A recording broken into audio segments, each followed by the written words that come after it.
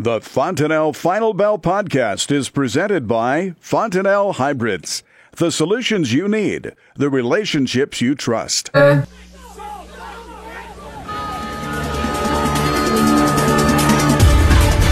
afternoon. Welcome to the Fontanelle Final Bell here on the Rural Radio Network. It's going to be a tough market grain talk today. Arlan Suderman's joining us with FC Stone. And I should say, if you're a livestock producer and you're purchasing some grains right now, you're probably happy. But the flip side to that, Arlan, is these grain guys really took it hard today.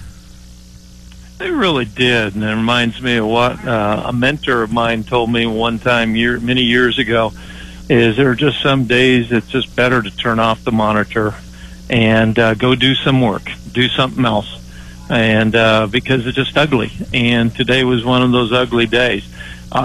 When you search for reasons, it really comes back to the nature and the makeup of our markets today. Computer trade makes up the majority of trading that goes on. There's billions of dollars behind those computers. In other words, for those computers to either be long or short, or bought or sold into markets, and they tend to trade momentum. And when momentum gets established in one direction, be it up or in this case down, they will tend to trade that momentum and push that momentum until something happens to change the dynamics. Because as long as that momentum continues, they can make money continuing to push that momentum. And that's how they're programmed, that's how they operate. And we really saw that play out today. And not just today, that's been a factor of late. And the momentum is kind of growing to the downside right now until we get some type of trigger mechanism to turn things around. Now, you talk about those trigger mechanisms, and you and I were talking before we started the Final Bell. Two things obviously came to mind, China and weather. And we all wait with bated breath on both. Yeah, absolutely. You always look at what might happen to turn things around. And traditionally in agriculture, we think of weather. Weather stories tend to develop slowly over time. Headlines can turn a market more on a dime and very quickly if they're significant enough. So you think, what are possibilities of things that could create a headline, turn this momentum around? And the easiest thing to think about would be China trade negotiations.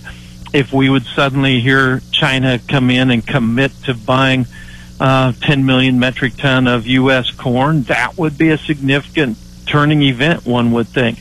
If you would hear that we actually have a trade agreement that's going to be signed and the summit is on March 27th, that would be something that would be seen as something positive. Although this market tends to be a little bit on the skeptical side, not just wanting to say we got an agreement, not just wanting to say China's promised to buy something, it wants to see actual shipments. But at least that would cause those who are shorting the market to pause and say, maybe we need to reconsider the size of our short or sold positions. So those are the things we looked at. We do have a USDA report on Friday. It's become almost an afterthought. We've only had one WASDE report since December because of the partial government shutdown. And we've tended to forget about these, but we do have one coming up on Friday. It is possible we could have a significant surprise in that report that could turn these dynamics as well, although when you look at what's going to be in this report, it's a little bit more difficult to fathom that we could get something that was a big enough surprise to really change these dynamics, but that's always a possibility as well. Before we jump into weather, I want to jump back to China because there, Arlan, is a lot of time between now and the 27th of March when this next round is supposed to take place. So the market kind of just teeters, wondering which way it's going to fall. Yeah, and we don't even know for sure if it's going to happen on March 27th. It's still lacking some confirmation on that. So there's a lot of time between now and then.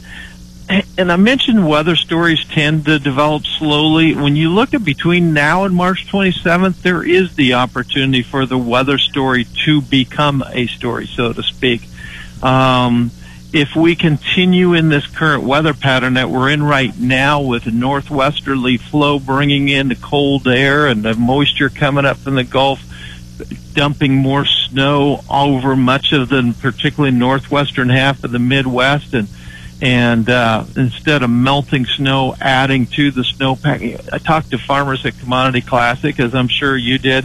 3 to 4 feet of snowpack, and how long it's going to take to melt that in those regions where the sun is still not at as direct as what they'd like in order to do that, and a lot of cold air still coming down.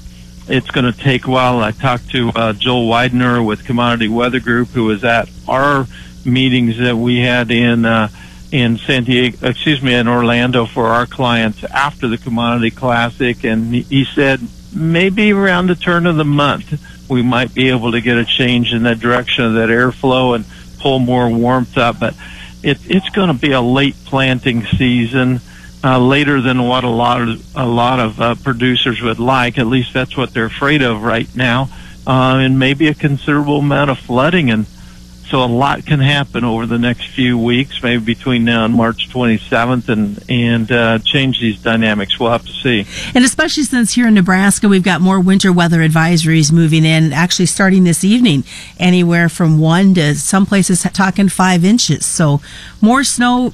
As one producer told me at Classic, you got to look at it this way: we're one day closer to green pastures. I keep telling myself that. That doesn't always help when we go out in the morning and it's cold. But that is the attitude that we have to have. We know that the sun will eventually shine and be hot on us, and the crops will grow. So we'll keep that attitude and anticipate that we will get the crops in the ground. Well, and it just seems to be a recap of what we saw in the 80s and early 90s, and we have to keep reminding ourselves that this is only March, and we've been spoiled the last couple of years. And markets know that we can plant the corn crop in about 10 days. That's the assumption, today's equipment. You nailed it. Stick around, folks. We have got more coming up. It is the Wednesday version of the Fontenelle Final Bell. Arlan Suderman is joining us. Stick around. More's coming up in just a few moments here on the Rural Radio Network.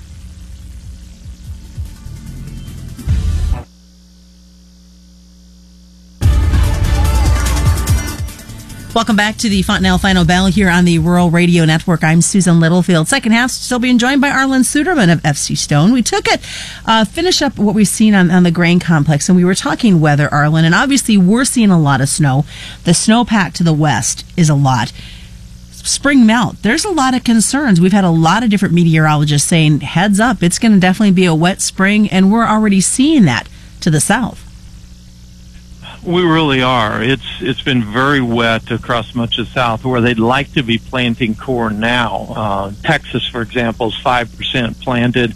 They normally would expect to be about 10% planted. No, Texas is not a major corn producer, but you look all across the South, the rains are really keeping farmers out of the field, and they need to get their corn planted so it can pollinate before summer heat reaches the region in the South. So it's a real concern going forward. If you look at the weather forecast, it does show much of the South drying out in the 11 to 15-day period. And then lo and behold, the 16 to 30-day turns wet once again, above normal precipitation. So we could end up losing some corn acres in the South in a year when we need to add 1 to 2 million acres nationally just to keep up with demand. If China doesn't come into the markets, China does come into markets, we need considerably more than that, depending on what they actually buy and ship. So that's a concern. And you look at the Red River Valley with the deep snows that we're seeing in the northern plains, will that delay things enough? Looking at forecasts, we see some increased odds that just about the time we get the snow melted up there this spring, we could go into an above normal rainfall pattern. And so we could lose some corn acres up there as well.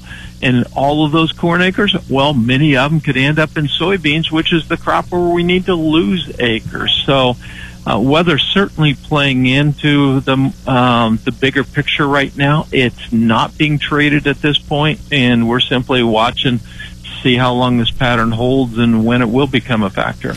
How much of a slowdown are we seeing to barge traffic?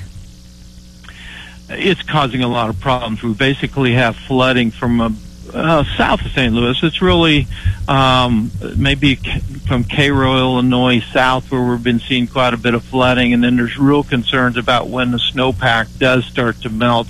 How fast will it melt? Obviously, if it melts slow, we don't have the flooding. but we delay the field work. If it melts fast, we have the flooding, but we get into the field quicker. And so it's kind of a catch-22. And of course, when you talk about the northern Red River Valley, that river can be miles wide, and that's some of the richest ground up in that region for growing crops. But you mentioned barges. We've seen an elevation in barge freight certainly be a problem in recent weeks, primarily because the difficulty of moving barges on the flooded river and the wake limitations, so we don't increase erosion because of the wakes with the high water. But it's a real problem for moving grain at this time. Jump over to the livestock side, whereas it's a hindrance on the grains, it looks like this winter weather has been helping to support the cattle market. Yeah, and unfortunately helping the cattle market means it's hard on that individual cattle producers, and it's hard on that cattle. We've had some very poor pen conditions overall, and that means weight gain isn't good. The very cold temperatures add to that weight issue problem that we're seeing. We've seen death loss in calves for those calving in this weather. Certainly a lot of problems that have taken production off the market. And so when you look at the decent demand that we have in the lost production, that's been what's kind of helped keep the cattle market up there. Cash trade this last week mostly around 128 on a live basis. And so we've continued higher. We had a little higher slaughter total this last week than what we anticipated. So there's some sense that the packers may not need quite as many head this week, particularly as they should have more formula cattle that they can pull from. And so today's market was, shall we say, uninspiring, as the meat sector kind of got the downdraft from the rest of the commodity sector today. Pressure still there and developing for this hog contracts? Yeah, as we look at the hog market, under pressure once again today. We saw some improvement in the 2-day index, so we're starting to improve prices a little bit. We've got another packing facility opening up, starting to add a little bit more to the demand side. This market seems to be a little bit more optimistic that we're going to get some business with China, with the trade talks seemingly moving forward. But overall, I think we're going to be restrained about going too far too fast this time around, because we know how quickly it is to outprice ourselves in this market. Well, lots of stuff to think about, especially as we head towards the expected and unexpected WASDE report of Friday. What's the best way for producers to get in touch with you, Arlan? intlfcstone.com, or over on Twitter at twitter.com/Arlan, ARLANFF101. And that is the Fontenelle Final Bell, brought to you by Fontenelle and all the local dealers on the Rural Radio Network.